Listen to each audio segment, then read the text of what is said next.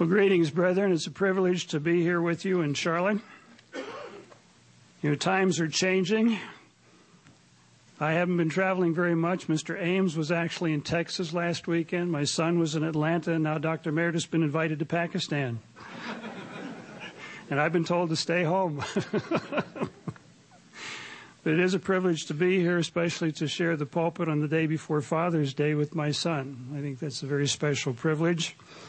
I guess since he gave the sermonette, I'm giving the sermon. I'm following in his footsteps. We were out to lunch yesterday with Mr. Ames and Dr. Meredith, and Dr. Meredith was joking, I think, with Mr. Ames. He said, it's really nice to have Dr. Winnell in town once in a while. And then I was on the internet with Mr. Meredith's son, Jim, in California yesterday, and talking about some feast things, and he said, when are you coming to California?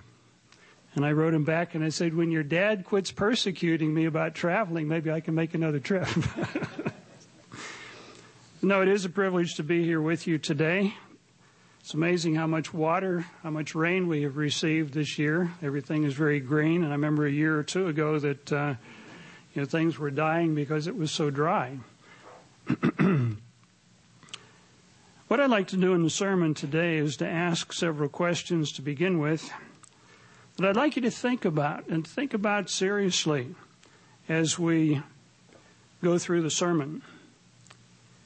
Has it ever bothered you, or have you ever been embarrassed or ashamed that the church that you belong to, the Church of God, teaches things that are so diametrically different to the other churches in this world? And that what you believe is very different from about 2 billion other Christians. Has that ever bothered you? Has it ever embarrassed you? Another question, do you know why these major differences exist? Why do we teach things that are so diametrically different? Why? The third question, do you have the confidence and the courage to be different? Do you have the confidence and the courage to be different? Even under pressure. Even under pressure. What can you do to build more confidence and courage? And the last question I want to ask is, why is it important to you and to your future to carefully consider these questions? Why is it important to you and to your future to carefully consider these questions? In the sermon today, I'd like to discuss a number of important differences between the teachings of the Church of God and professing Christian churches of this world. I want to run through those differences rather quickly to focus on some other things. But I want to explain why these differences exist. Why do they exist? And I want to focus then finally on what does this mean to you, and what are the implications of these things to you and your future. I've entitled the sermon, A Different Gospel and a Different Mission. A different gospel and a different mission. And before we get into the sermon, I'd like to make just a few comments about taking notes. Over the years, many people have taken notes, but many of you have been in the church for 20 or 30 years or more. And what we talk about in many cases is not really new to you. So you don't bother taking notes. In some cases, some of you have photographic memories, and you don't need to take notes because you remember everything. But that's not most of us. Most of us forget. And I find as I get older, I forget more. But, it's not uncommon to have a conversation with someone and they say, well, Mr. Crockett or Mr. Ames or Dr. Meredith gave a really good sermon last week. What do you talk about? Well, I forget. But it was good. But we need to remember. We need to remember what we hear and what we talk about. Because whenever we just listen kind of passively, it goes in one ear and basically comes out another ear. But that's what happens when we listen passively. But when we listen actively, when you're writing things down and going to the Scriptures, and then you go back after services, maybe during the week, and you go through your sermon notes and you underline and you look up the Scriptures again, you are embedding these things in your mind. The more senses that you use to listen, to write, to look up things, the more deeply you're going to remember these things. It just makes a deeper impression in your mind. We've been called to become teachers, to teach mankind God's way of life. I found when I was in graduate school, I really began to learn my subjects better when I knew I was going to teach them the next day, as opposed to just study for an exam. You study for an exam, you recognize the answers. But when you're going to be teaching something, you've got to understand concepts. You've got to understand what's in people's minds. And you learn more thoroughly. And we've been called to become teachers. You might say, well, I'm never going to be a minister. How do you know? How do you know? Isaiah chapter 30, verses 20 and 21 says, people will see their teachers in the coming kingdom of God. They're going to see you. And those teachers are going to say, this is the way. This is the way. Now let me explain it to you, and let me explain the benefits of this. So there are real benefits now of learning what it is that you believe so that you can explain it and teach it. When I first came into the church, I can remember memorizing the names of the evangelists, most of which are not around anymore, and memorizing various things. And I thought, well, they're the ministers. Now I are one. You just project ahead 10, 15, 20, 30 years, whether it's in this life or in the coming kingdom of God. God is training now people to become teachers and educators, to literally turn the world upside down, just as the apostles did, and to say, this is the way. Walk you in it. This is the truth. And this is what happened to the truth. And to be able to explain that. So I would really encourage you to take some notes. I've gotten out of the habit of doing this, but I need to get back into the habit of getting a notebook and then keeping the sermons together. So you've got a library of sermons on various subjects. And then leave some space in the front page or two and make an index so that you can look these things up. And then go back and use this information. I grew up attending churches, as many of you did. You showed up 5 minutes before church, and you listened to a 10 or 15-minute sermonette, and then you shook a few hands, and then you're out the door. In fact, some of these churches today, you drive around town, don't get near their exit driveway 5 minutes after church is out, because it's a racetrack, people coming out of there. We're here for 2 hours. We're in teaching sermons. We're having an incredible opportunity to learn and to grow. I would encourage you to take advantage of these opportunities. Make some notes, write them down, and go home and review those things. And prepare to become teachers, as we were talking about, or as a little comment that I made in the bulletin this week.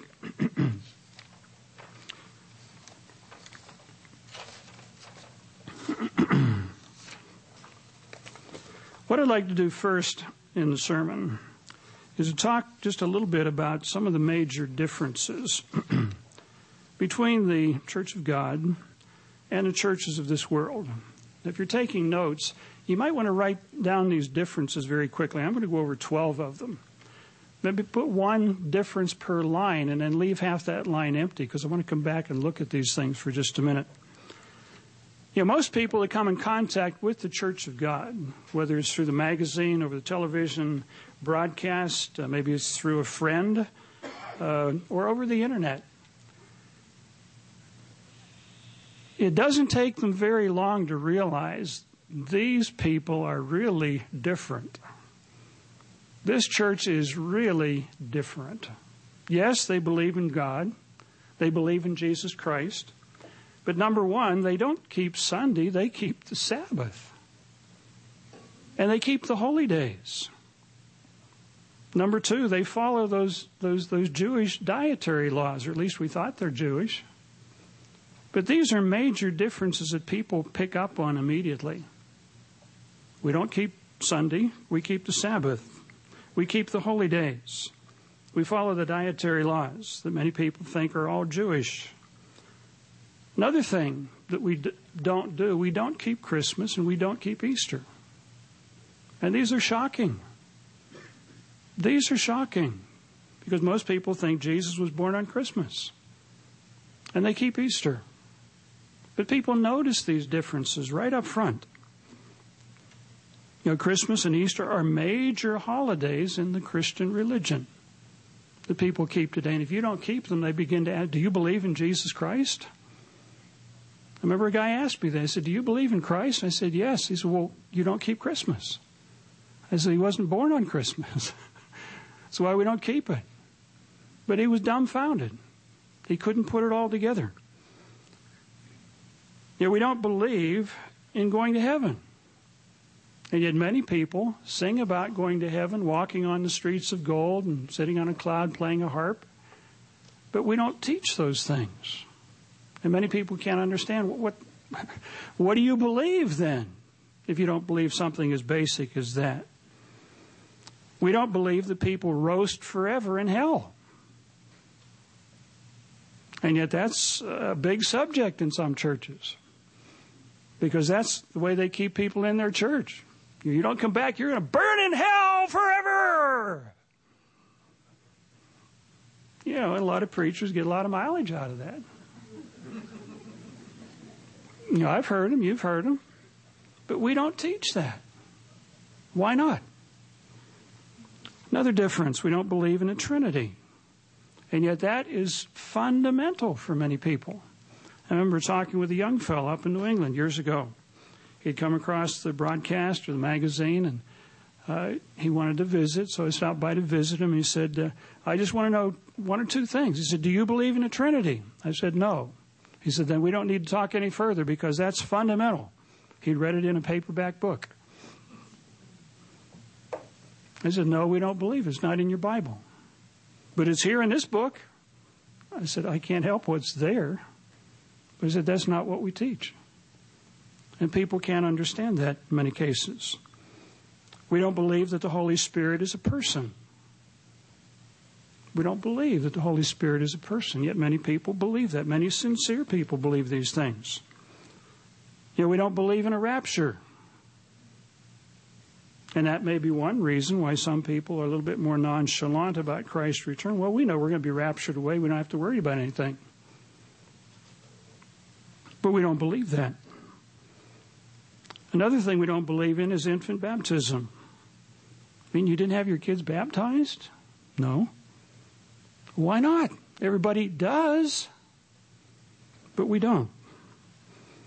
We believe the reward of the saved is, I think has already been mentioned, is to reign with Jesus Christ on this earth in the coming kingdom of God. That's very different. Very different. As I've expressed many times, I grew up in other churches, never heard sermons about the kingdom of God. I thought it was this warm, fuzzy feeling in your heart or your stomach or wherever. But it was astounding to learn what the kingdom of God is all about, what our future is all about. One of the things that turns many people off is that they learn that we tithe. Oh, no, that's not for me. But we do it for a reason. And you know, that's one of the difficulties that some people are having coming back to the church, is that they've stopped tithing. And if they come back, they realize, I'm going to give up 1/10 of my income. I've learned how to live without doing that. And that's going to be a hurdle to get over. The final thing I'll mention is that we don't believe that Mary is a mediator between human beings and God.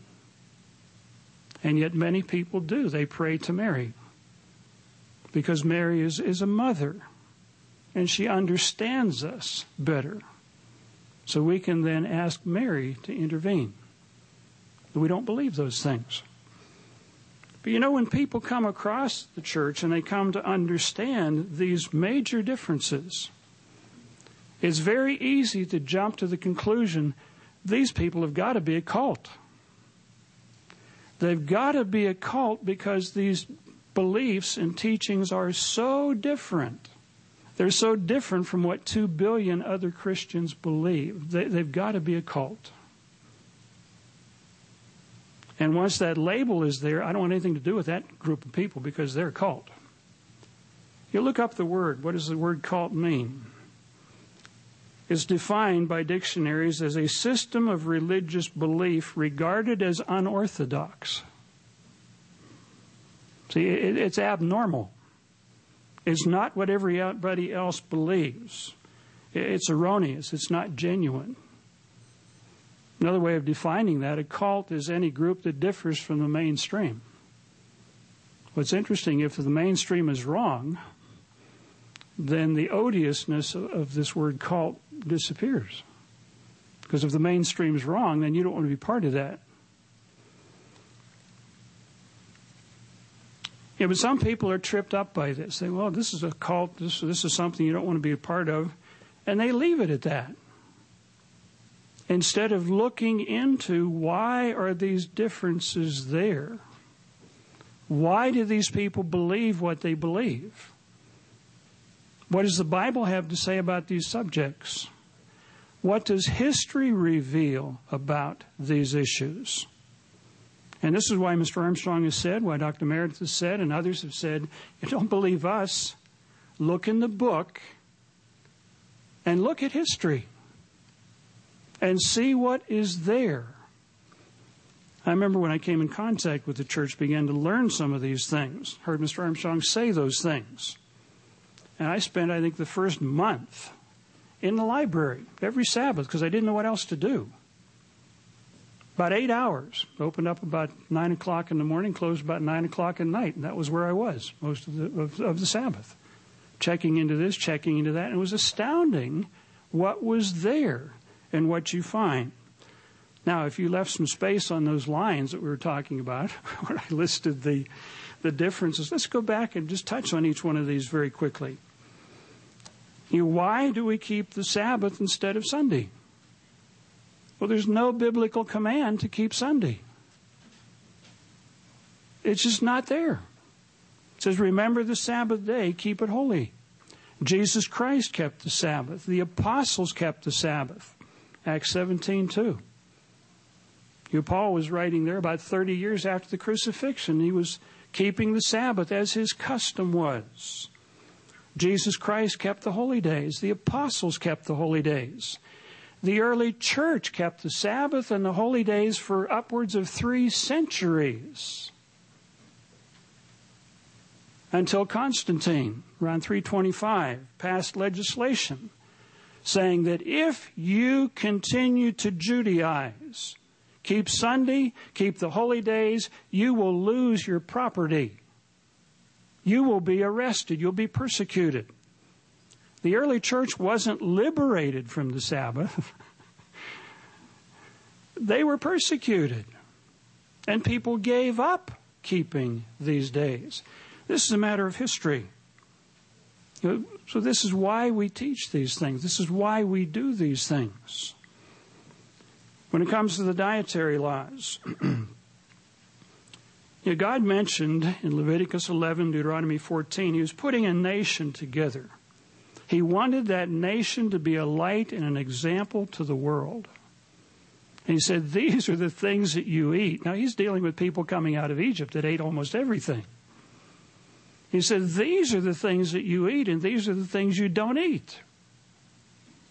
What's interesting is that when Peter had the vision in Acts chapter 10, The sheet came down, had animals in it, and he was told to kill and eat. Peter's response, what was it? Now, Peter had been with Christ for 3.5 years. He should have known it was all okay. He said, Lord, I've never eaten anything. Never eaten anything that was common or unclean. Peter's conclusion at the end of that vision was not, hey, we can go eat shrimp tonight. His conclusion was, God has shown me not to call any man, any human being, a Gentile, common or unclean. God did not change biological laws when Jesus Christ died on the cross. Clams and oysters are unclean because they're little garbage cans. They suck up everything that goes by. Viruses, bacteria, heavy metals, whatever. They still were doing the same thing after the crucifixion. The biological laws never changed. And the people that eat those things still get sick. There was something in the paper just recently that heavy rains up in Boston, they closed the oyster beds up there because the sewers overflow whenever there's heavy rains. And the oysters and clams are sitting there, this is really good today. And then we eat those things. See, the biological laws never changed. When Jesus Christ returns, check the scriptures yourselves. Isaiah 66, verses 15 through 17. Isaiah 66, verses 15 through 17. It says, when Christ returns, those people that are eating unclean things are going to have some difficulties to deal with. They've got to be re-educated. Where you explain, as God did to the Israelites, these are things to eat, these are things you don't eat. This is why we follow these principles. This is why we follow these instructions. Why do we not keep Christmas or Easter? Again, there's no command in the Bible to keep Christmas. There's no command in the Bible to keep Easter. These were pagan holidays that were absorbed into the church. You want an interesting Bible study? Read Deuteronomy chapter 12. Deuteronomy chapter 12, verses 29 to 31. Where God says to the Israelites, when you go into these lands I'm giving you, don't ask how they worship their gods. Because they've done all kind of crazy things. Don't ask how they do it. And don't worship me that way. In Deuteronomy 18, verses 9 through 14 says pretty much the same thing. And then in Jeremiah chapter 10, verses 1 and 2, God says through Jeremiah, don't learn the way of the heathen. Don't learn those things. And don't do those things to me. So the Bible's very clear on these things. But, I grew up keeping Christmas, keeping Easter, and I thought I was very spiritual doing those things because everybody else was doing that. And I felt good doing those things. Until I realized the Bible says something very different. Very different. What about going to heaven? We believe that doesn't happen based on the scriptures. Acts chapter 2, verse 34. Peter is speaking on Pentecost, and he said, David is dead and buried. David isn't in heaven. And you think, if anybody's in heaven, David's got to be there because he was a man after God's own heart. And yet it's mentioned in Acts chapter 13, verse 36. Statement is made, David is dead and buried. His body's decayed. He's not in heaven. John mentions in chapter 3, verse 13, no one has ascended into heaven except the one who came down from heaven, which is Jesus Christ. And this is why we teach these things, because the Bible is very plain on these things. As far as people roasting in hell forever, read what Malachi says in chapter 4, first 3 verses there. It talks about the wicked will be ashes under the feet of the righteous when Jesus Christ returns. You can't be burning forever in hell and be ashes at the same time. It just doesn't work. It doesn't work. And many people today are coming to believe, they don't believe in that there's a righteous God in heaven that would burn people up and just burn them forever and ever and ever, roasting them on a slow rotisserie. This is not God. It's not the mind of God. These ideas came out of Dante's writings in the Middle Ages. And when you look at some of these cathedrals in Europe that were built during the Middle Ages with the gargoyles and all these, ugly things, this is not the mind of God. This is not the mind of God. This is satanic, weird stuff. And yet there are thousands and thousands of people that go into these cathedrals and worship and cry and they feel, I'm sure, very spiritual. But they've been misled. They've been pointed in a wrong direction. And so we don't believe these things. We don't teach these things. We don't believe in a Trinity. What's interesting, I didn't bring the book with me, but the Oxford Companion to the Bible makes this statement. The term Trinity is not found in the New Testament. This fundamental doctrine is not found in the New Testament, and says the concept you're unable to find in the Scriptures. It's just not there. It came from paganism. This is why we don't teach these things. This is why we have a major difference. And you can go down through the list. It just continues to go. We don't believe the Holy Spirit is a person. You can check the salutations of all of Paul's epistles. He said, I'm writing to you in the name of the Father and the name of the Son, Jesus Christ. And he omits any reference to the Holy Spirit as a person. It's just not there. So we don't believe these things. We don't teach those things. We don't believe in a rapture. There's no Scripture that plainly teaches that. There's just simply no Scripture that plainly teaches that. Notice what is taught. Let's just take a minute here. The Scriptures do talk about the church or believers are going to be protected from the tribulation. That is, some of them will. Revelation chapter 3. Just notice a couple verses quickly. Talking about the promise to the Philadelphia era of the church.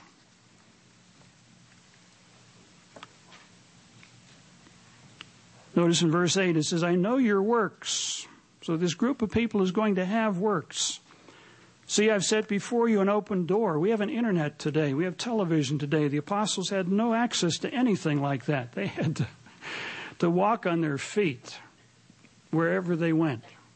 And they could speak to whatever group that they could talk to. And it's amazing to me how, when you look back at American history and some of these other histories of other nations, how one person could speak to audiences of thousands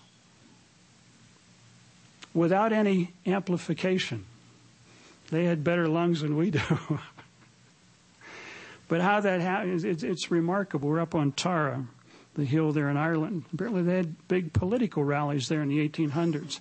And they spoke to 5,000 or 10,000 people gathered around there. How they heard, I have no idea. Unless the speaker had one incredible voice.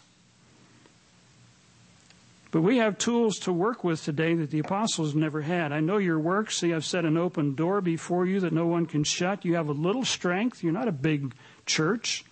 You have a little strength, but you've kept my word to preach the gospel to the world. And you've not denied my name, my teachings. Down in verse 10, because you have kept my command to persevere, you've continued doing what I've asked you to do. I will also keep you from the hour of trial which will come upon the whole world. He's talking about the tribulation. I'm going to protect you. Now, some people assume there's going to be a rapture. But notice in chapter 12 where it comes back talking about this woman that's going to be protected, persecuted and protected. It's not talking about going off to heaven. In chapter 12, verse 16, it says, but the earth helped the woman. It's not talking about the clouds helping the woman. It's not talking about being raptured up into the sky. It says the earth helped the woman. And it appears there's going to be a place of protection somewhere on this earth. And the earth opened its mouth and swallowed up the flood. These are the armies of the persecuting dragon. But notice what else is here. It says the dragon was enraged with the woman. That woman is proclaiming the truth about the identity of the dragon and the identity of the beast and the identity of the false prophet. That's going to stir up a lot of problems. But the dragon was enraged with the woman, and he went to make war with the rest of her offspring that were not helped by the earth, who keep the commandments of God and have the testimony of Jesus Christ. There's going to be a portion of the church, a portion of the believers that are not protected. And we'll find out why they're not protected. It's basically referring to Laodiceans who are kind of laid back and it's no big deal, and we don't have to do this, we don't have to do that. The Bible does talk about protection, but it talks about the earth helping the woman, not the clouds, not going off to heaven, planes crashing and bus crashing because the drivers were raptured away. This is an escape mechanism. But the Bible doesn't teach those things.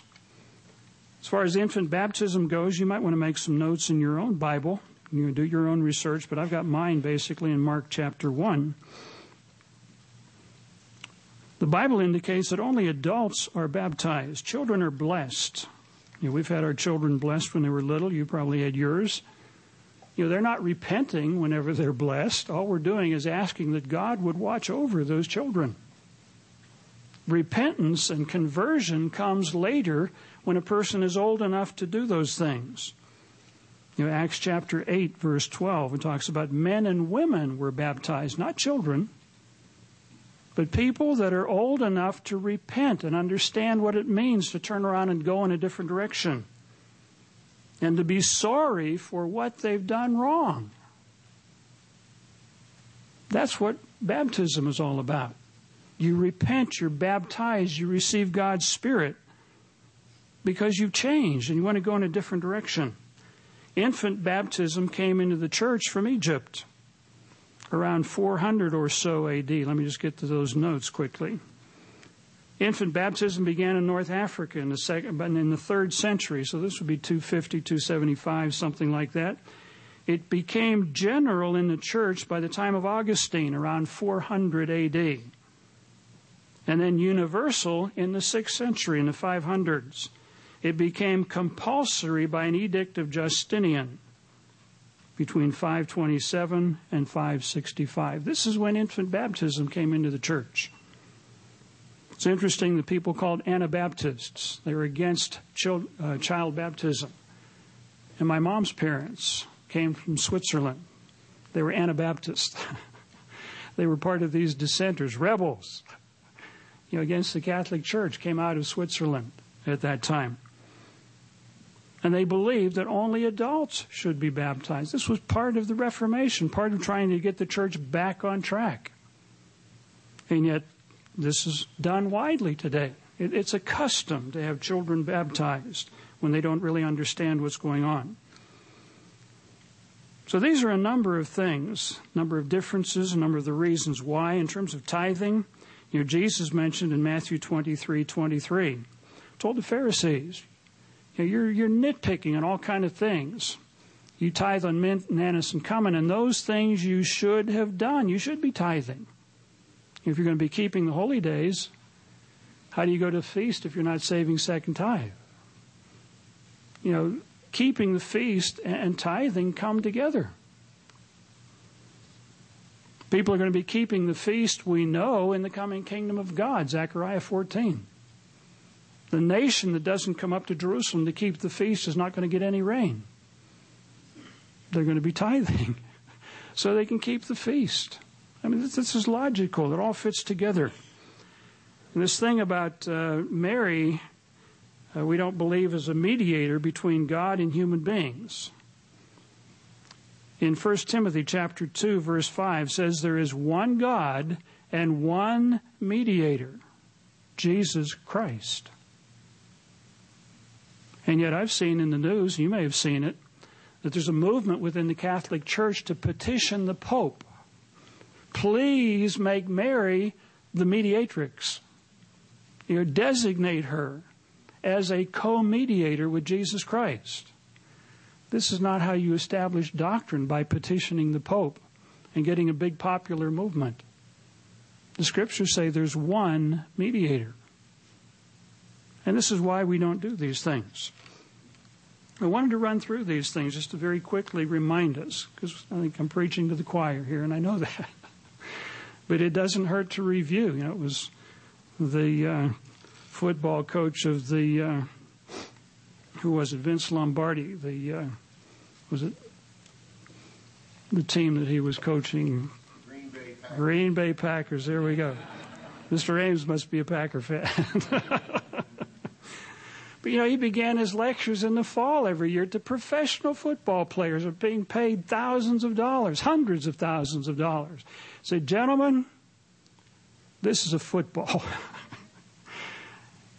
You know, we got people that get upset whenever we say, look, we'd like to give you some guidelines on giving sermonettes.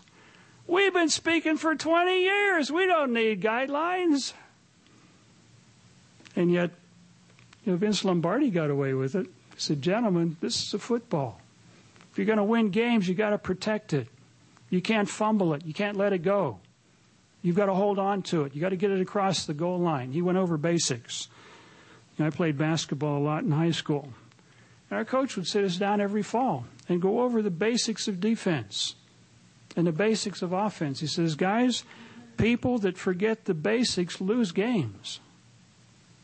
They lose games. So we need to review from time to time to understand not only that there are differences, but I want to take just a little bit of time and talk about why are those differences there? Why are those differences there? Because when I began to look into these things, I was surprised what I could find. The evidence is there. The Scriptures are there, which I was never told about before. Why does the Church of God believe and teach so differently on these basic doctrines? Is this biblical? Is this what God intended? That we be very different? Notice a couple scriptures. In Matthew chapter 13, where Christ was speaking in parables, you should be familiar with the Scriptures. Matthew 13, let's start in verse 2 to put it in context. Verse 1, it says, on the same day, Jesus went out of the house and sat by the sea. And great multitudes were gathered together to him. So he got in a boat, kind of went out a little ways from shore, and then began teaching them. But here were multitudes of people surrounding Jesus Christ, and he spoke in parables. Then down in verse 10, the disciples came to him and said, why do you speak to them in parables? And notice what Jesus said.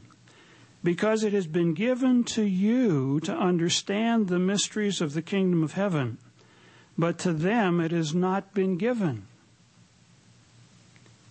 You, as my disciples, have been given an opportunity to understand about the coming kingdom of God. He said, but to them, the multitudes, that understanding has not been given yet, basically. They will have their opportunities down the road. Verse 14, and in them the prophecy of Isaiah is fulfilled, which says, hearing you will hear but not understand, seeing you will see but not perceive. The heart of this people is grown dull. Their ears are hard of hearing, their eyes have closed. They have closed, lest they should see with their eyes and hear with their ears, lest they should understand in their heart and with their heart in turn, and that I should heal them. Then he says, blessed, fortunate, privileged, to be envied are you, are your eyes, for they see, and your ears, for they hear. God was calling a group of people, not large, but small. He said, I'm giving you an understanding I'm not giving to the world just yet.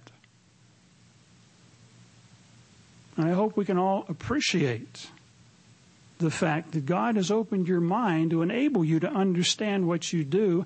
Otherwise, you wouldn't be here. I mean, why come on Saturday when everybody else comes on Sunday? Why give up Christmas? Saves a lot of money. I mean, why would you do something unless God has opened your mind to understand these things? This is what Christ said very plainly to his disciples. John 17, we read this every year at the Passover. But do we really grasp what we're reading and what we're part of? Beginning in John 13, Jesus began discussing a number of fundamental things with his disciples. He wanted them to understand before he died. In John 17, Christ prays to his Father, and this is an instructive prayer. He's teaching at the same time that he's praying. Beginning in verse 6, I have manifested, or I have revealed your name to the men whom you have given me out of this world. To those that you've given me. It appears there were at least 12 of these men at the Passover, maybe a few others. After 3.5 years, he had a dozen, maybe more. In Acts it mentions there were 120 disciples there in Jerusalem before Pentecost. That's just a little bit less than the people we have in this room. And that was after 3.5 years of a miraculous ministry. Jesus is mentioning here, I revealed your truth to the men that you've given me out of this world. Not big numbers. They were yours, you gave them to me, and they have kept your word. Verse 8, for I have given them the words which you have given me. Down in verse 9, now think about this. I pray for them, this group of people. I do not pray for the world, but for those whom you have given me, for they're yours.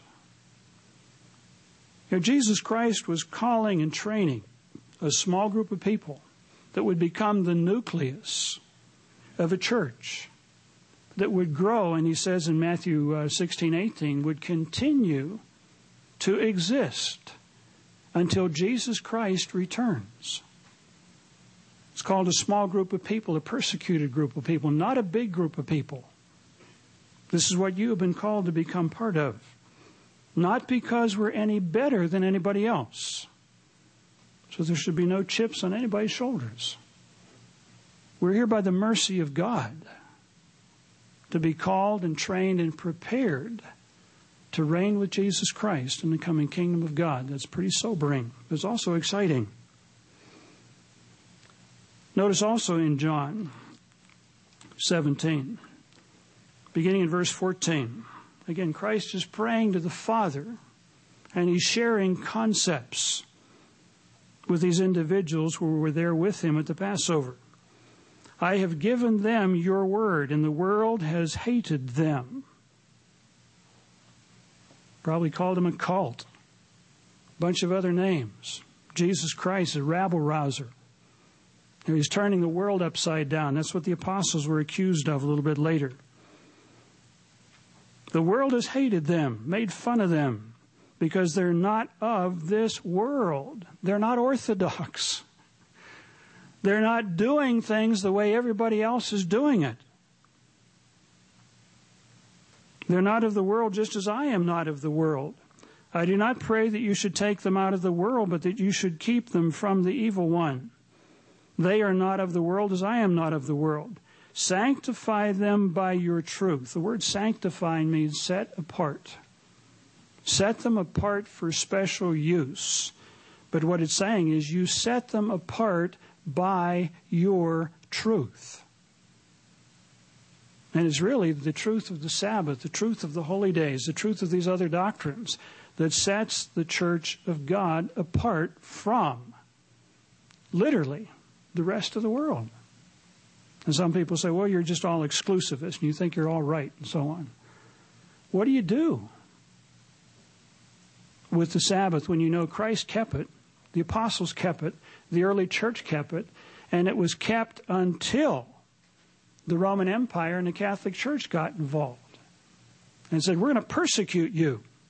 We're going to persecute anybody that continues to do these things, and most people gave it up.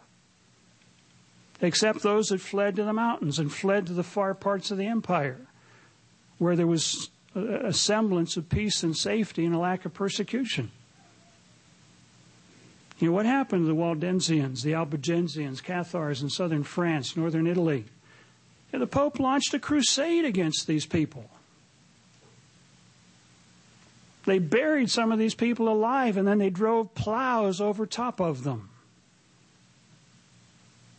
This is what happened to people that continued to want to keep the Sabbath and keep the holy days and to follow the teachings of Jesus Christ. This is what happened. This is history.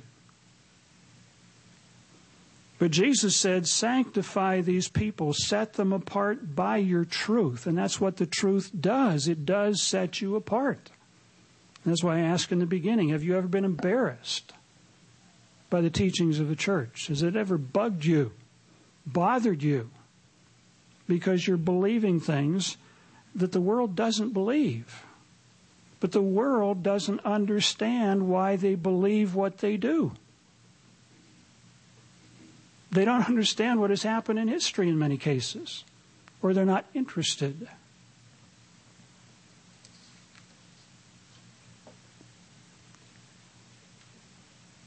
1 Corinthians chapter 7, this again is a theme that was not only Jesus Christ mentioned these things, but Paul mentions these things in his epistles. 1 Corinthians chapter 1.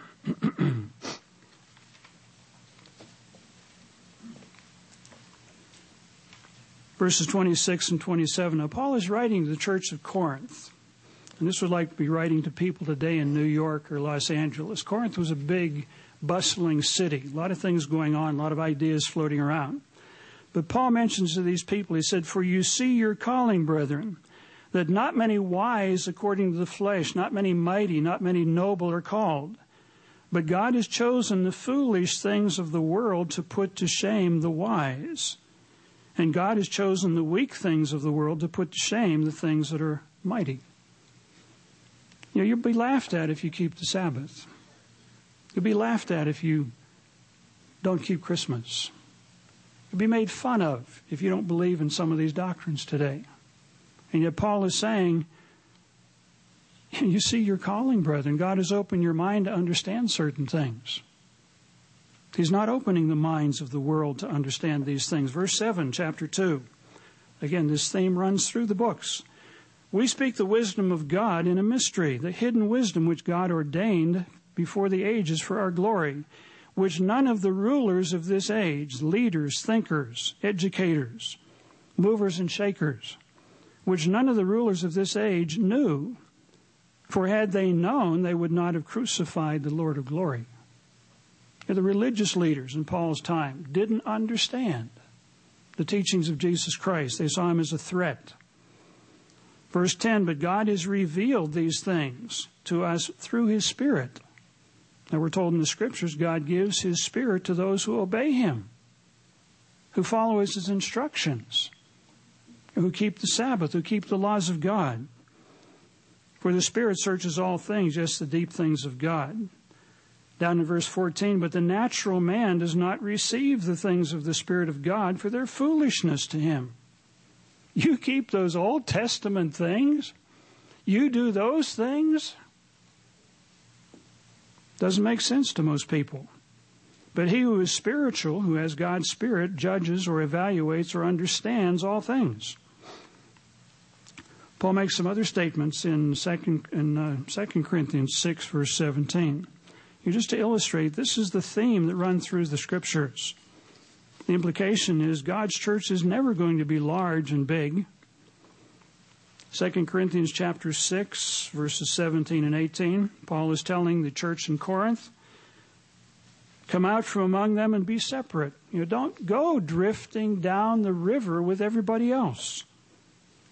Come out from among them and be separate, says the Lord. Don't touch what's unclean, and I'll receive you. I will be a father to you, and you will be my sons and daughters. You're going to be part of my family.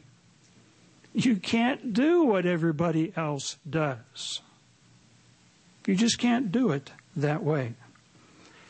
Brethren, this is why the church of God is different. We've been commanded to come out of this world, to do things differently. not to just drift down the river with everybody else, but to hold on to the truth that Jesus Christ revealed. Why do professing Orthodox Christians, another question, believe so differently? Why do they believe so differently? Why do they keep Christmas? Why do they do this? Why do they do that? What has led up to these things? Now, a standard argument is, well, we are not under the old covenant anymore. We have been liberated from those things. We're under a new covenant. But that leaves a number of issues begging, leaves a number of questions unanswered. If the Christian world today is under a new covenant, why did the early church and the apostles keep the Sabbath and the holy days and the dietary laws for centuries? For centuries after Jesus Christ was crucified. They were under a new covenant too. But they continued to keep the Sabbath. They continued to keep the holy days. They didn't buy into infant baptism. They didn't go along with idol worship. They didn't do a lot of those things. Why?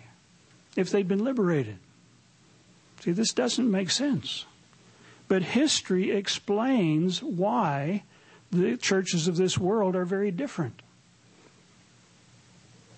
We were talking at lunch yesterday, and Dr. Meredith mentioned this book, The Story of the Christian Church by Jesse Lyman Hurlbut.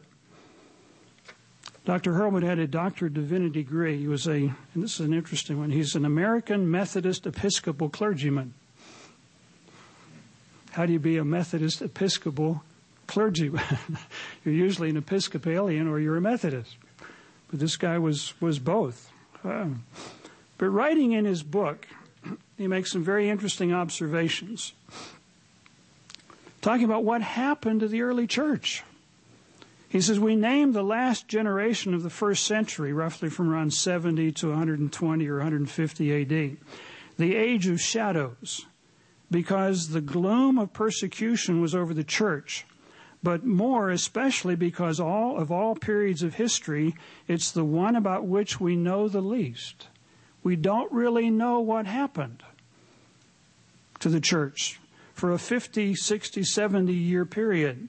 We no longer have the clear light of the book of Acts to guide us, and no authority of that age has filled the blank in history. It says for 50 years after St. Paul's life, so it would bring you about 62, 3, 4 A.D., up until about 100, 120 A.D., I'm just using dates here very roughly, a curtain hangs over the church through which we strive vainly to look. But when it last arises, about 120 A.D., with the writings of the earliest church fathers, we find a church in many respects very different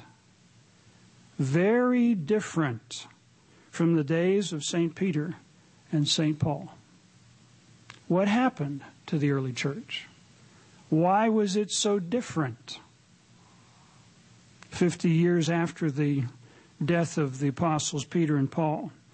He goes on a little bit later in the book, talks about the triumph of Christianity whenever Constantine got involved through the weight of the Roman Empire behind the organized Orthodox Church at that time.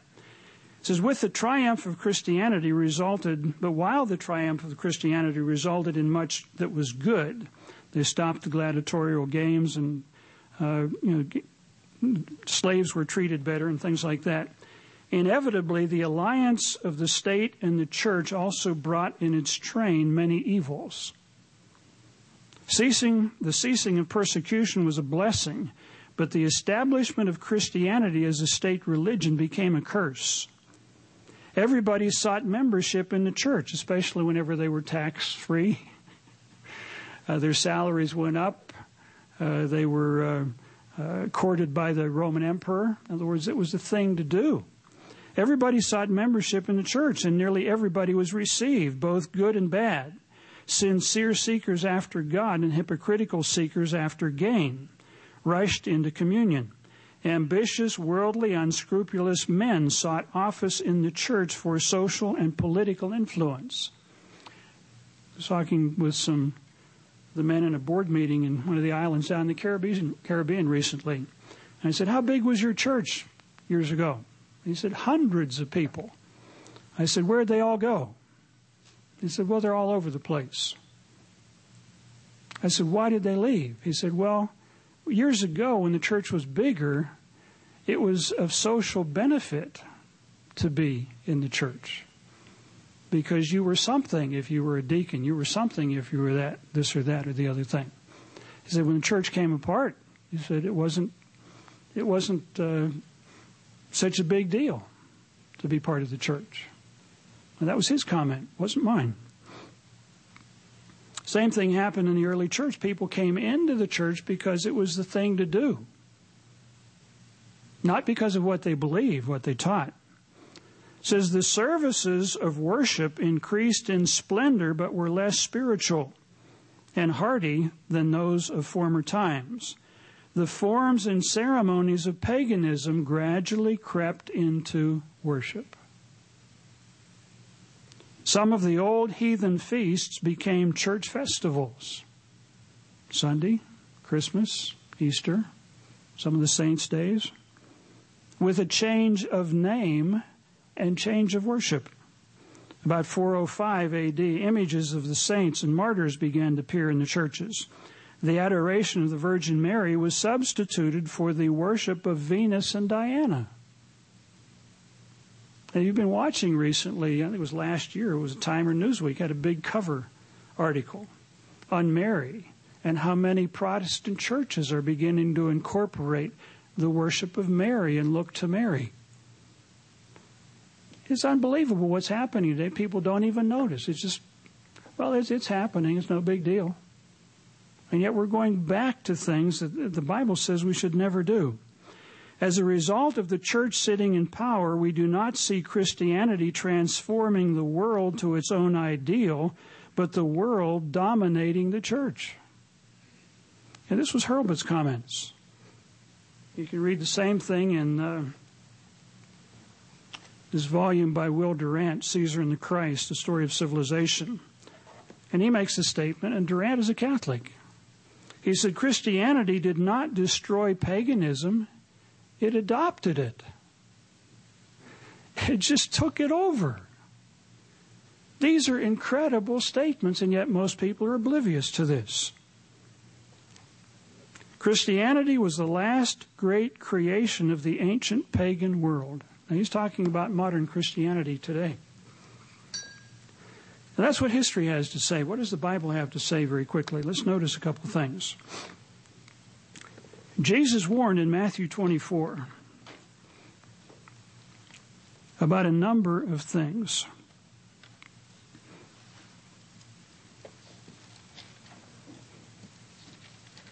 Matthew 24, beginning in verse 3. It says, now as he sat on the Mount of Olives, the disciples came to him privately, saying, tell us what will be the signs, when will these signs be? He was talking about the destruction of the temple.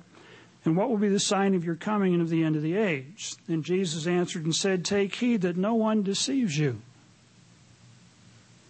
Be alert. Don't let people deceive you. Now, many people today are very sincere when they go to church on Sunday. I know, I've been there, I've done that. And when you walk through these cathedrals, whether they're in Europe or churches here in the United States, people are very sincere. But Jesus Christ never worshiped on Sunday. He never kept Christmas. He never commanded us to do these things. And yet many sincere people do those things because they think that's right. Jesus said, don't let people deceive you. Many will come in my name. I'm a Christian. I'm a Christian minister. I'm a representative of Jesus Christ. Saying I'm the Christ or I'm representing Christ, and will deceive many people. If God has opened your mind to understand the truth, don't take that lightly. Don't take that for granted. But Paul is even stronger. If you go to 2 Corinthians, 2 Corinthians chapter 11. Corinth was a big city. They had pagan temples there. And it was very tempting to get involved with that worship because they had temple prostitutes. And it was enticing to people. And it was hard to give up for some of these people. Begin verse 1, 2 Corinthians chapter 11. Oh, that you would bear with me in my folly. Just listen to me, he's saying.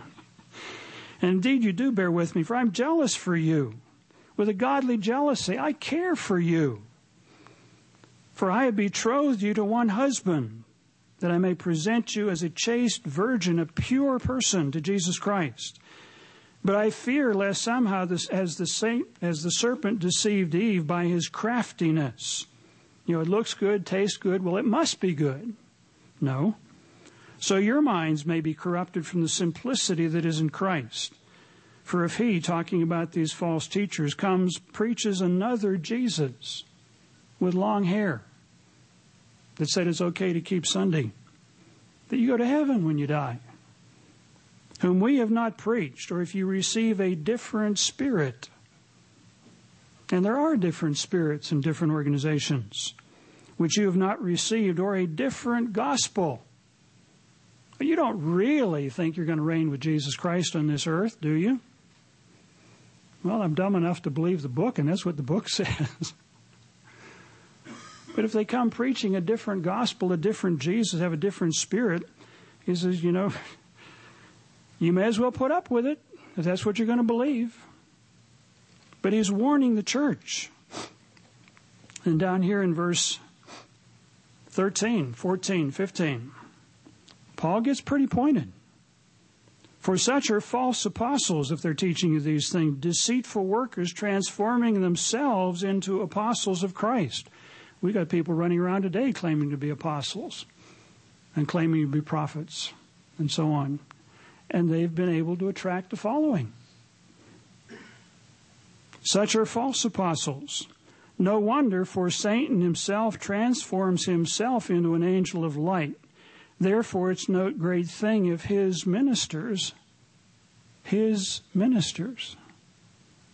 also transform themselves into ministers of righteousness. Now, they don't believe for a minute that they're ministers of Satan. But Paul says if they're teaching you these things, they're playing into Satan's hands and deceiving people. These are pretty powerful statements.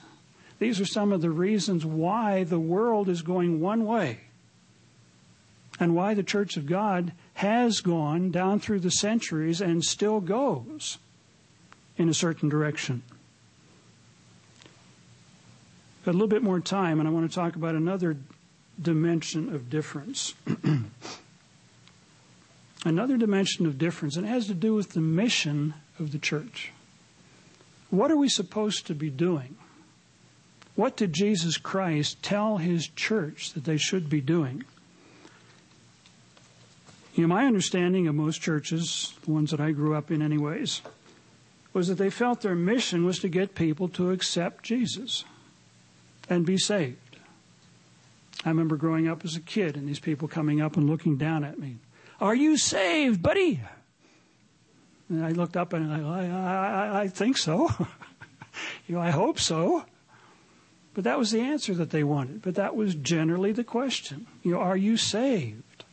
Have you given your heart to the Lord? And they take this as their mission, to save everyone so that they're not lost. And yet, the mission that Jesus Christ came for was a bit different. I mean, that was part of it, but there was another very powerful dimension that is seldom talked about today. In Mark chapter 1, verses 14 and 15. Mark chapter 1, verses 14 and 15. Jesus wasn't walking around, are you saved? Give me your heart. It says, Jesus came into Galilee preaching the gospel of the kingdom of God. Preaching the gospel of the kingdom of God, about a coming government of God on this earth. That the saints would reign with Jesus Christ on this earth.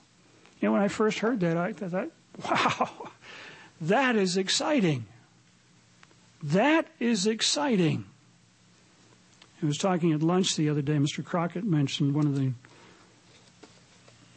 Christian preachers today was mentioning that the mainstream Christian churches have failed this modern generation. They've failed this modern generation. But they've not preached what the Bible actually preaches. I was reading an article in Christianity Today a number of years ago where a group of evangelicals were sitting around talking about evangelism.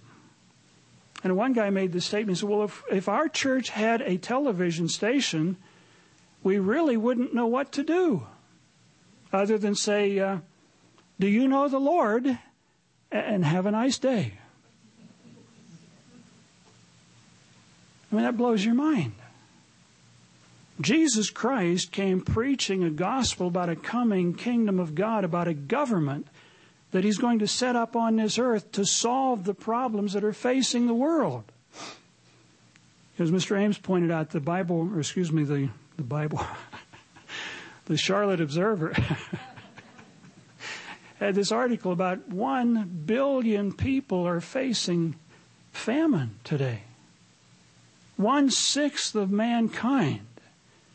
Jesus Christ said, one of the signs of my imminent coming is going to be famines and disease epidemics and earthquakes. They're going to impact the world. We had a note in the World Ahead this week about our brethren in the Philippines. They're saying they lost their rice crop in one area. And they're basically going to be in bad shape. Now, that's one little microcosm in the Pacific. Got another note from one of our members in South Africa talking about a wheat virus, a fungus. It's designated as UG99. It was a fungus first described in Uganda, UG. And said it has spread over into Kenya, spread up into the Sudan, has jumped the Red Sea and is moving up into southern Russia or into Pakistan, that area, wheat-growing area. So the wind will probably blow it into southern Russia, and it may blow it to the United States. And said this fungus, this wheat rust, is capable of destroying 80% of the world's wheat. 80%. This is the times in which we're living. Jesus Christ said, watch world events. Don't get caught up in all kinds of church activities. Keep your eyes open. Realize what's happening. I am predicting the future. The church has a prophetic mission. Not just to get people into the church, but to warn about events that are coming. Not just that Christ is coming back, but there's going to be a series of events that will take place that are going to rock this world to its foundations. And part of our job is to explain what's coming and explain there is hope for the future. Yes, things are going to get very difficult. Very difficult. Jesus was preaching about a coming kingdom of God in Matthew chapter 10. He told his disciples, you go to the lost sheep of the house of Israel. And you preach about a coming kingdom of God. You warn them about what's coming. Jesus was not talking about go to Jerusalem and convert the Jews. He was saying, you go to the lost sheep of the house of Israel, all 12 tribes. Tell them who they are. Tell them why they're blessed as they have been blessed. And tell them what is going to happen because they've turned their backs on me. You read the scriptures. Jeremiah, Hosea chapter 8. Read the whole chapter. He said, you Israelites are a bunch of rebellious people. I gave you my laws and you tell me they're strange. They're strange. We don't want to have anything to do with them. Part of our job is to remind our people who we are, why we have been blessed so incredibly. And you go across the border to Mexico, You go into the South Pacific, go into the Caribbean, go into Africa, go into Asia. Very different. Very different. You know, they don't have supermarkets for the most part stocked with shelves like we do. You go to Lowe's, you go to Home Depot, you go to Target, you go to all these stores, and they're just loaded with goods. Most people don't live like that. We have been given a privilege to live like that. But we don't understand where the blessings have come from. We don't understand there are responsibilities that come with those blessings. God said, I've blessed you as my people. I want you to be a light and an example to the world. You've not done it. You go back and read Ezekiel chapter 7. He says, your days are over. Disaster after disaster is coming, and it's going to hit you. And then the prophets say, don't even pray for these people. They've had their warning. They're going to have to learn the hard way. Jeremiah says, your leaders have led you astray. They tell you smooth things, and you say, hey, let's hear some more of it. You know, our day of reckoning is coming. It is coming because as a nation we've turned our back on God. We are trying to worship God with pagan practices. He said, don't do that stuff to me. You know, Jesus Christ is coming back to restore all things. Let's turn to Acts chapter 3. This is what the future holds. Jesus Christ is going to come back. He's not going to rapture a bunch of people away. He's going to protect those who he's calling and training to teach the world.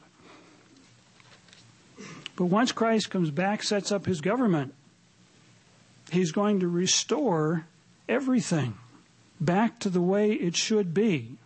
And we're going to have an opportunity to be part of that. You know, if we stay focused on where we need to stay focused and do what we need to do.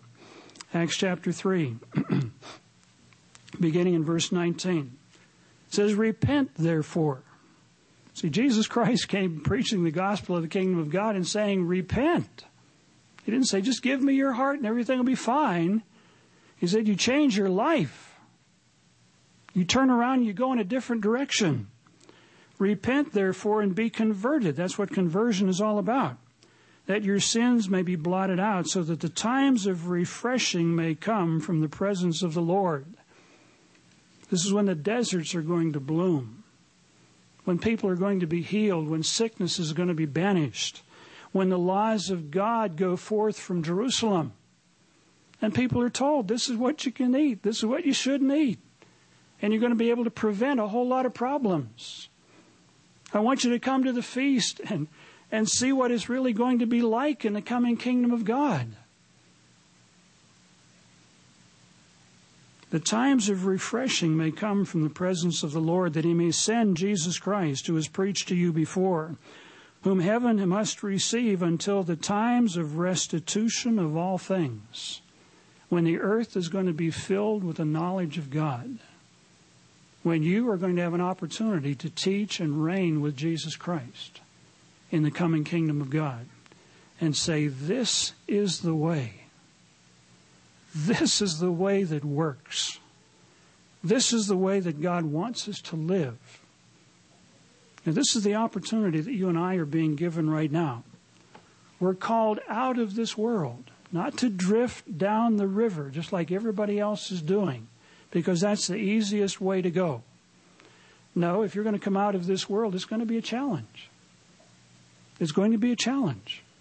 People are going to laugh, they're going to ridicule, they're going to put you down. But if you have proven what the truth is, you know what history records, you know what the facts are, you know it's going to be difficult, but it's also going to be extremely exciting and extremely rewarding to be able to reign with Jesus Christ and to solve the problems that are facing human beings today. There's a big difference between the way the world is going and the way God wants his church to go. Hopefully we can understand that and appreciate it and go the way that God wants us to go.